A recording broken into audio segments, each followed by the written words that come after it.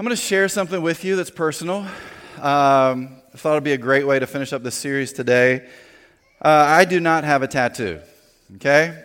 So nowhere on my body do I have a tattoo. I've never had a desire to have a tattoo. It wasn't like I was a teenager, like, man, I just got to get a tattoo. Maybe some of you have done that. Please understand, we're not a church that's like, we look down on tattoos. I know a lot of people have tattoos. Probably everybody else in this room has a tattoo, except even the kids, but I don't. No big deal. We love tattoos, okay? And here's why I love tattoos. Tattoos tell a story, right? They tell a story. They tell a story about events that have taken place in your life or experiences that you have had. Maybe they tell a story about that guy and that girl, and you're trying to figure out, how do I get rid of this tattoo? And so you're kind of in that boat. And maybe for others of us, our tattoo is a reminder of someone that we've lost that's close to us.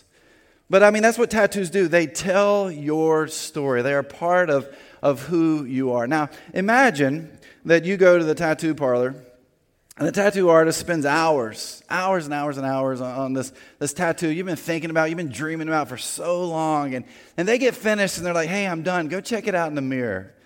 And then you see images like this. Take a look at this. Life it, what you make it. That's not right? Is that not right? All right, maybe you got this one right here. Never, don't give up. Sounds like our kids talking. Here's another one. Leave a comment below. Left out an M. I don't know why you'd put that on your head, but there you go. And then we got this last one. No regrets. And I don't even know if these are real or somebody did these for fun or what the story is, but you probably have a tattoo and you have no regrets that you have that tattoo, right? Hey, tattoos, they do tell a story, but if this is you, one of the things you're going to do as soon as you get ready to get up and you look in the mirror, you're going to try to fix that, right? You're going to try to fix that tattoo because you don't want no regrets on your arm for the rest of your life. Tattoos stay with us. And I know today that they can do a lot of things. I'm not sure they can quite take away every piece of the tattoo is there, but maybe they can get it to a place where it's faded. Maybe they get it to a place where there are just scars that are left. But no matter what, that tattoo is still a part of who we are. And today, as we finish this series, Me and My Big Mouth, that we're talking about words. And we've been talking about words over the past few weeks. And what we've said is that every single one of us in this room, if we're a man, if we're a woman, we say on average 16,000 words every single day. And if we say 16,000 words, as we've said, we're going to say words that we regret. But here's the deal. If you think about this, if the words that we say to other people, right, were to show up as tattoos on their skin, would we start to watch the words that came out of our mouth? I mean, there would be a lot of words that we wouldn't say because we wouldn't want other people to know. Or we wouldn't want those words to be tattooed on their skin. Now, thankfully, that's not the way our bodies work. But I actually think it's worse than that. See, when we say words to other people that are out of bitterness and anger and rage, and we kind of talked about this last week, out of sarcasm, and we're trying to hurt someone else, when we say words like that, they're not tattooed on our skin, but they are tattooed on our soul. And they stay with us. They stay with us forever. And now maybe they're faded. Maybe there's scar tissue that is there. Maybe we've kind of learned how to get beyond those words. But nevertheless, those words are still tattooed on our soul. And it may not be just the words that are tattooed on us. It could be the words that we've said that are tattooed on other people's souls. And if you think about that, that may be worse than anything else. What words have we said that are tattooed on the souls of others? What words are tattooed on us? Maybe these phrases are familiar to you. You're damaged goods. You're too irresponsible. You're not smart enough. You're not pretty enough. You'll never amount to anything. I wish you were never born. No one will ever love you. Maybe those are some of the words that are tattooed on our souls. And maybe those are words that you and I have used to describe other people. But that's the power of our words. Those words, once we say them, once they are out, man, they become a part of someone's soul. Now, in Scripture, we find that there are a couple of specific words that are talked about or ways that we use words that impact lives in a negative way. I want to share a couple of those, and then as we finish up this morning, I want to talk about how we can speak life into people, because in some ways I feel like this series has been negative, and it is, because you and I, we say things with our big mouth, and we regret them. But I want to talk about two areas specifically. First one is something called gossip. It's called gossip. In Proverbs chapter 16, verse 28, it says, "A troublemaker plants seeds of strife. Gossip separates the best of friends." In the New Testament, we find this word gossip quite frequently. We find the term gossiper. It actually just means whisperer. But if you think about gossip, isn't that what gossip is? It's when we whisper something to someone else. We whisper some information that we've heard. We whisper some rumor that maybe we started. We whisper it. We kind of do it in quiet. We don't want them to find out. Now, we want to tell everybody else, but we don't want that person to find out. And so that's exactly what gossip is. It's whispering words or thoughts or ideas or rumors. And maybe sometimes there's a little bit of truth there, but for the most part, there's not. It's something that's made up. It's meant to hurt someone else. And that's what gossip does. Gossip hurts other people. Let me ask you, how does it feel when gossip comes back to you about yourself? It's painful, isn't it? It hurts, because one of the things that we do, we're really good at identifying gossip in others, but when it comes to us, we can't see it in ourselves. And yet we find, again, throughout Scripture, how gossip tears people apart. It tears relationships apart. And so when we gossip, when we whisper about others, what we're doing is we're actually tattooing that gossip on their souls. Something that is there for them, maybe for a lifetime. But gossip isn't just things we say. Gossip's all about what we hear, too. In Proverbs chapter 17, verse 4, it says, "Wrongdoers eagerly listen to gossip. Liars pay close attention to slander." Again, it's not only what we say, it's what we hear. Now, maybe you hear a lot of gossip, and let me just say, if you do, you kind of have to think about yourself for a moment, right? Why do people keep sharing gossip with you? Maybe for you, it's like, I just want to be a sounding board for other people. I just want them to feel like they've got a place where they can freely express everything that they're feeling about life. No, what you're doing is you're enjoying the gossip that is going on. So not only are you a person that maybe says gossip and shares gossip, but are you a person who listens to it? Because if people feel safe to come to us and share gossip, we're probably as in the middle of all of that as anyone else. We're as responsible for those words as anyone else is. And yet that's what gossip is. Gossip is about words that we say. Gossip is about words that we hear. And again, what does gossip do? It destroys relationships. It kills marriages. It ends friendships. And sometimes it destroys organizations too. One of the places that we find gossip more than any other is the church. I grew up in the church. I think I've shared this before. My dad was a pastor for 42 years from the time I was a kid. And so I kind of experienced that whole church life. I'm in ministry now. Being around other pastors and churches quite frequently in my life, growing up, and then now. If you were to ask the pastors that I hang out with, hey, what's one of the biggest issues maybe you've had in your churches? The churches that God's called you to lead, they would say gossip. The gossip is one of the biggest issues because it tears people apart. It tears churches apart. And yet here we are. We're called to be followers of Christ, right? We're called to follow Jesus. And yet what do we find? That in the church, gossip seems to run more rampant than anywhere else. And what does it do? It hurts people. It causes disunity. It brings strife within relationships within a church. And it's always fascinating to me because gossip in the church seems to take place when change is happening within churches, right? Again, maybe you've experienced this in your past in churches you've been a part of. Or when churches are growing. This is one I never understood. When churches are growing, gossip seems to start to find its way into the church. And I don't know why that is. But that's what gossip does. It finds its way in. And what we see with it is it causes dissension. It causes, some of you maybe have experienced this before in churches, it causes splits within churches. Sometimes those churches die because of gossip. Now, some of you are sitting here right now, you're like, uh-oh, is there something wrong with the Journey Church? Is he getting ready to lay it out right here? Hey, look, I've been in this role for 2 years, and I, at this point, have not heard of gossip happening.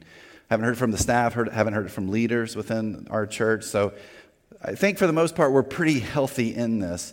But I do think this is a warning to us within this setting, that if we're not careful, gossip can run rampant. Last week we talked about Ephesians and Paul writes about how important our words are, how they're supposed to be used to build other people up.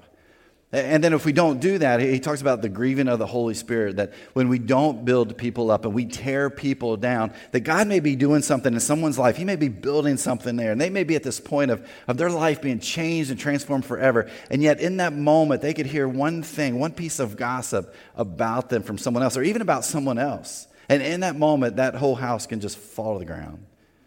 Which, by the way, I think would grieve the Holy Spirit, which would grieve God.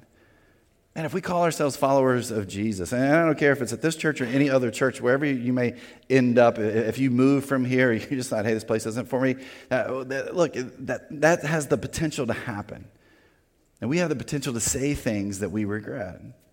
And gossip is one of the ways that can take place.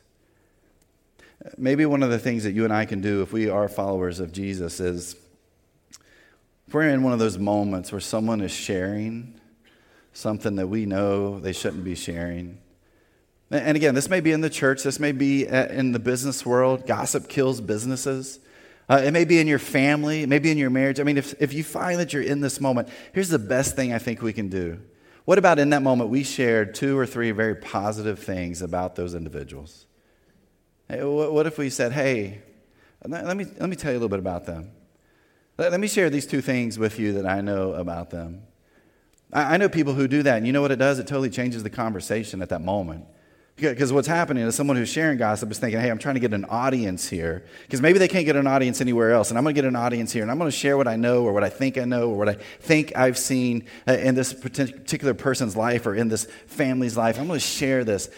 And yet if you jump in that moment like, hey, let me tell you these 2 things or 3 things about this person, it'll totally change that conversation. Positive things, by the way. But gossip can be an issue for all of us, I believe. And we're called to be better than that, to watch what we say. And gossip is one of those things that can get in our way. There's another piece to this, or another example we have of using our words to hurt others. And we can do that through complaining. We can do that through criticism. And the book of Philippians, chapter 2, verse 14, says, do everything without complaining and arguing, so that no one can criticize you. Live clean, innocent lives as children of God, shining like bright lights into a world full of crooked and perverse people. You know the critics, the complainers. Maybe they sit in the cubicle beside you at work. Maybe they come visit you at your cubicle every single day and tell you all this information that they're upset about, and they're criticizing what's going on in the company. They're complaining about somebody they work with. Maybe it's somebody who comes by your house every evening. They've got things that they want to share about the community and what's going on. Maybe you sleep beside that person in your bed every night, right? They complain and criticize, and it's actually directed directly at you. Again, this is an issue for many of us. That we criticize everything. We complain about everything. It's too hot, it's too cold. It's too quiet, it's too loud. It's too far, it's too close. I mean, we can go on and on and on and on, and they're just never, ever, ever happy. And again, we find these people in every aspect of life, from family to friendships, at your community pool. I mean, all these different places. People who complain, people who criticize everything. One of the things that we find, though, is that what's lacking many times is for that individual, they are at this place because, and this is what I find with individuals who do this, their life's a mess. I mean, their life is a mess, and so because their life is a mess, they want everybody else's life to be a mess too. They kind of hold on to that bitterness. Again, we talked about this last week. They hold on to this bitterness, and because they're bitter, they want everybody else to be bitter. And so this criticism comes, this complaining happens. But again, we've got to change the words that we say. In their book, The Carrot Principle, Adrian Gostick and Chester Elton, they did a 10-year study on 200,000 employees. And what they found was that 79% of the employees they talked to quit their job because of pay? No. Too many benefits? Too few benefits? No. Too many hours? Not enough hours? No.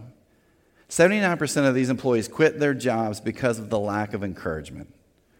Think about that for a moment. What did they want? Did they want more pay? They probably did. Did they want better benefits? I'm sure they did. Did they want to work less hours? Yeah. But the biggest issue was the lack of encouragement. The people that they worked with, their bosses, they didn't encourage them. What did they do? They complained. They were critical of them over and over and over again. Think about the places that you work. Think about the people that you're around, the organizations that you volunteer in. Man, how powerful would it be if encouragement was always a part of that? And now, don't get me wrong, sometimes people got to complain, sometimes people got to be critical of the work that we're doing, but at the same time, there's power in encouragement. What if people took the time to encourage you? What if you and I took the time to encourage others? What difference would that make? Here's what I think. I think it would give life to so many relationships. It would give life to so many people at work. It would change who we are. It would change how we work. It would change our relationships. And what do we need? A little bit of encouragement. Like gossip and complaining and critiquing and criticizing. I mean, this has become a norm for us. And someone told me a little bit earlier, they said, what about social media? I'm like, yeah, social media too. I mean, that's one of our favorite places to be passive aggressive. Right? Every single one of us, like, I don't want to say this to your face, but we type it all up and send it out to the whole world to see, or we text it out. It's easy for us to do that. All we're doing is we're leaving scars. All we're doing is tattooing those words, whether written or typed or said, on the souls of others. And they're going to stay there till the day they die. And they're going to stay in our own souls till the day we die. And they may be faded, they may be scars, but they're still there. That's why I think we're called to bring life and to speak life into the lives of others. I want to talk now for the rest of our time. There's a passage in Ezekiel. If you have your Bible, you can turn there. It's in the Old Testament. Ezekiel chapter 37 is where we're going to spend the rest of our time. Ezekiel is a prophet. Okay, he's a prophet of God. If you don't know what a prophet was for God, these prophets were people that God chose. And God said, hey, this is what I want you to say to the Israelites. This is what I want you to do in front of the Israelites. And the prophets would say, hey, sure, not a problem at all. So they'd go speak those words to the Israelites. They'd go do this action in front of the Israelites. And God would use that to impact the Israelites. Now, Ezekiel, I like to call him Easy-E. He's kind of a little bit easier to say, right? So Easy-E here. Easy-E had a pretty sweet little deal. He was a prophet of God, but here's how much he loved God. He loved God so much, one time he took his scroll, which, you know, the scroll, the Old Testament there, and the first 5 books, and he ate it. He ate it. Now, I don't recommend that you eat the Bible, okay? Might be a good source of fiber, but please don't do it. It's probably not healthy for you in many other ways. But that's what he did. Here was his purpose. I love God. And this is what God's word means to me. I want it to be a part of me. I want to devour it. And that really was the metaphor there. That was the story he was trying to tell. Hey, Israelites, this is what you need to do. Devour Scripture. Make this connection with God. Let God be a part of everything that you are. And so he eats a scroll. Well, here in Ezekiel, we find what we're going to read today. This is about 10 years removed from the Babylonians coming in and destroying the Israelites. They are mentally devastated. They are physically and emotionally and spiritually devastated. They're at a total loss. And there's this question I think they're all asking, where's God in this? Now, before we go into Ezekiel 37, that may be the place that many of us are in too. That we're in this place in our life where we feel destroyed and devastated mentally, physically, emotionally, spiritually. And we're asking that question, where is God? And I think what we're going to read here kind of gives us a glimpse to where God is. In Ezekiel chapter 37, starting with verse 1, here's what we read. And it's this vision that God gives to Ezekiel. It says, the Lord took hold of me, and I was carried away by the Spirit of the Lord to a valley filled with bones. He led me all around among the bones that covered the valley floor. They were scattered everywhere across the ground and were completely dried out. God gives Ezekiel this vision, and this vision is of this valley. And in this valley, there's all these scattered bones, and they're not attached to anything. They're all dead. They're dried out. I mean, anything you can imagine. They're just laying there. Now, these bones are to be an example, or actually to be a picture of the Israelites at that moment. Like this is where they are. This is what they're experiencing. This is what they are feeling in their own lives. They're dried out and they are dead. When words are spoken to us that are words like gossip or criticism or complaining or negative, what happens to us? Don't we many times feel just like those dried up, dead bones? We're just kind of laying there. We feel devastated by what's taking place and what's happening to those words. And again, they're tattooed on our souls. And we wonder, again, where is God in all of this? And so we have this beginning piece for this image of this vision that God is giving Ezekiel. Look at the beginning of verse 3. It says, "Then he asked me, 'Son of man, can these bones become living people again?'" God's like, these are dried out, dead bones. But Ezekiel, can they come back to life? Can they live again? Can they breathe again? And all you see is carnage. All you see is destruction. But can something else happen here? Now, these bones aren't almost dead or nearly dead. They're completely dead. And here was Ezekiel's response in the rest of verse 3. "O sovereign Lord, you alone know the answer to that." Again, here's a guy who loved God. He had this connection to God. And so he doesn't question God's ability. He's like, "God, you're God. I mean, you can do anything you want to do. You can do whatever you want to do. Yeah, you can bring these bones back to life." Look at verse 4. "Then he said to me, 'Speak a prophetic message to those bones and say, dry bones, listen to the word of the Lord. This is what the sovereign Lord says. Look, I am going to put breath into you and make you live again. I will put flesh and muscle on you and cover you with skin. I will put breath into you and you will come to life. Then you will know that I am the Lord." And so God tells Ezekiel, this is what you're to say. This is what's going to happen. I'm going to give those bones, I'm going to put them back together, and I'm going to give them muscles, and I'm going to give them flesh, and I'm going to give them skin, and I'm going to bring them back to life. And this is what you have to say to those bones. Look at verse 7. "So I spoke this message just as he told me. Suddenly, as I spoke, there was a rattling noise all across the valley. The bones of each body came together and attached themselves as complete skeletons. Then as I watched, muscles and flesh formed over the bones. Then skin formed to cover their bodies. But they still had no breath in them."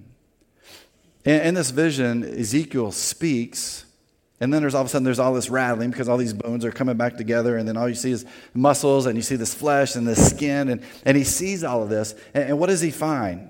He finds here are these bodies that they've been put back together. But you notice what he says there. There's still no breath in them. They're still lifeless. Maybe you and I walk around lifeless because of the words that have been spoken to us.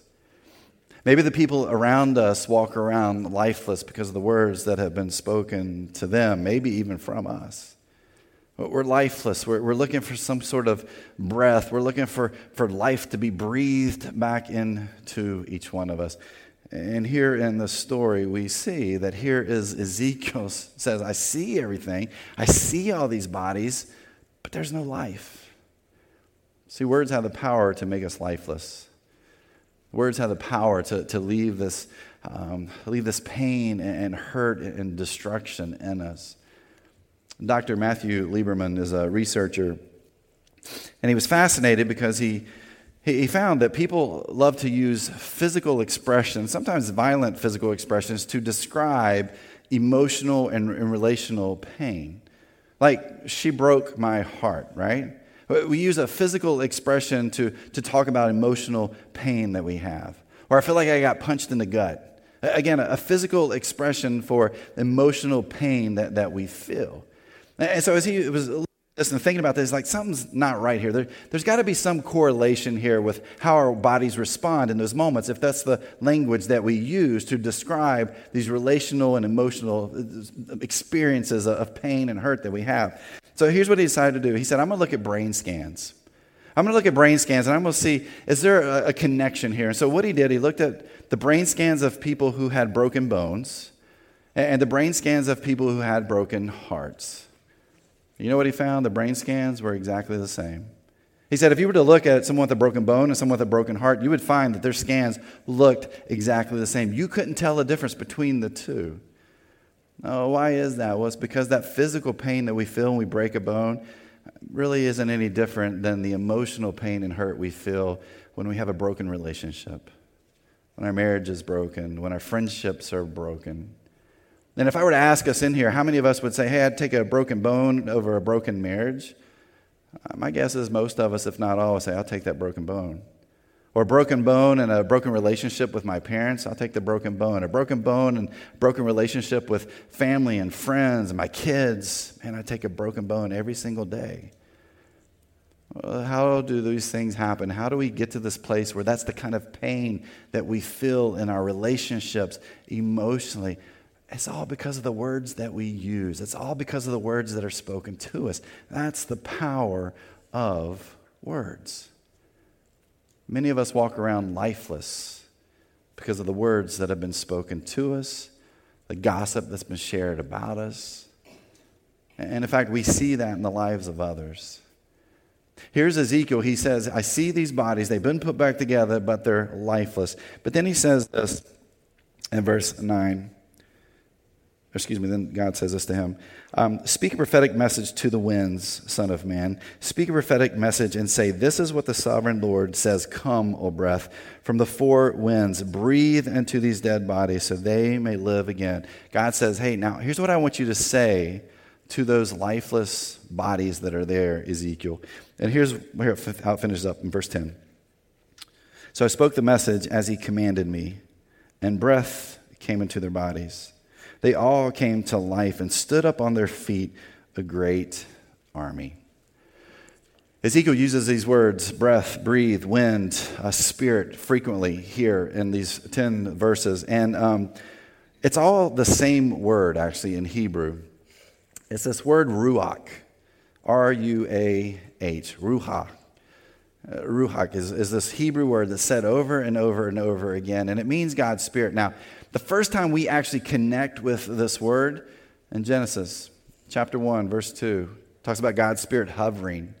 And if you think about it, what's it hovering over? It's hovering over emptiness. It's hovering over lifelessness. And what does God's Spirit do? What does this ruach do? It brings breath and God's Spirit and life and creation. It has the same impact on our lives. That when we are lifeless, what can God do? God can give His Spirit to us. As here is Ezekiel looking at all these Israelites lifeless, and they're trying to figure out where is God. God says, I'm going to bring them life. I'm going to breathe my Spirit into them. I'm going to give them my ruach, and it's going to change who they are. I'm going to bring life to them. But Ezekiel, here's the deal. I need you to be the one who speaks this life and gives them this life for me. As we look at Ezekiel here, as we think about the words that are tattooed on our hearts, our souls, the words that we speak that end up being tattooed on the souls of others, I think there's sort of this pattern that Ezekiel gives us that can be beneficial to us when we are struggling in this area. The first thing is he listens to God. He listens to God. God says, hey, Ezekiel, I need you to listen to me. And maybe for you and I, that's what we need to do. Maybe for you and I, we need to eat some scripture. We need to soak it in. We need to become a part of who we are. We need to listen. We need to listen to God. The very first week, we talked about being quick to listen and slow to speak. And many of us are quick to speak and slow to listen. Maybe the first place we need to listen is to God. Ezekiel listens to God, and then God says, here's what I want you to do, because the next piece here is that he speaks what God says. God says, this is what I want you to say. And that's exactly what Ezekiel does. He speaks what God says. He says, this is what God says, and he shares those words. It could be that you and I need to listen to God first, and then through prayer and through reading Scripture and maybe just some quiet times, sometimes we hear what God says, and then it's a moment to speak. But we're pretty quick to speak first. But do we speak what comes from God? Ezekiel listens to God. He speaks what God says to speak, and then lastly, he watches what God does. And this is what I love about this. He watches what God does. God says, I'm going to bring life back into these bodies. And what happens? Life comes back into these bodies. And it could be for you and I, this is the place that we need to understand that we have God's Spirit in us. If we are a follower of Christ, that if we listen to God and we speak those words, God's going to do something amazing. But we have to be willing to do that. We have to be willing to get rid of the bitterness and the anger and the slander and the gossip and the complaining and the criticism. And we have to begin to listen to God and speak what God tells us to say, because there's power in that. We have a lot of teachers here at the Journey. And I know that you see the power of words probably more than anybody else. You watch kids in your classes and in your schools, and you've seen the power of those negative words said into their life, spoken into their life, that are tattooed on their souls every single day that they live. My mom was a school teacher for 26 years. She could tell you stories like you can too, about just watching kids who are just destroyed and devastated because of what their parents or guardians, what they've said to them. And yet at the same time, teachers, here's what I love. You also have the power to speak life into those kids. And you do that on a daily basis. And I know sometimes you sit back and you think, this is not working. I mean, I've been doing this all year long. Here's what I will promise you. It's making a difference in their lives. You're tattooing something else on their souls. But you know what? That's the power that you have. And the rest of us, we're not any different. And whatever we do as a parent, as a family member, as a friend, as a spouse, as a co-worker within this church, we have the power to speak life into lifeless bodies. The bodies that are tattooed with scars because of words that have been said and said to others. And we can speak life. Can these dead bones, can they come back to life? Yes, they can. But it takes an effort from us to listen to God, to speak what God tells us to speak, and then the best part is to watch God do what God does best. As we come to this time of communion here at the Journey, if we're a follower of Jesus, this is the life we're called to. This is the life that we are called in speaking truth, but also speaking with love. Saying the right things at the right time with the right amount of love from God has the power to transform lives. And many of us in this room, we are different. We're followers of Jesus. Why? Because someone spoke to us at the right time, the right words, with the right amount of love that came from God. And so as we finish up this series today, my prayer is that for you and for me, that we will live a life full of integrity, really, and character by what we say. That we'll hold back, that we'll guard our mouths, that we'll do whatever it takes so that we can speak life into others. As I believe God speaks life into us. This morning as we take the bread and the juice, and may this be a reminder for us, and maybe this is a morning where we need to go and we need to have that conversation with someone, or we know someone who needs life spoken into them, and maybe today is the day to do that.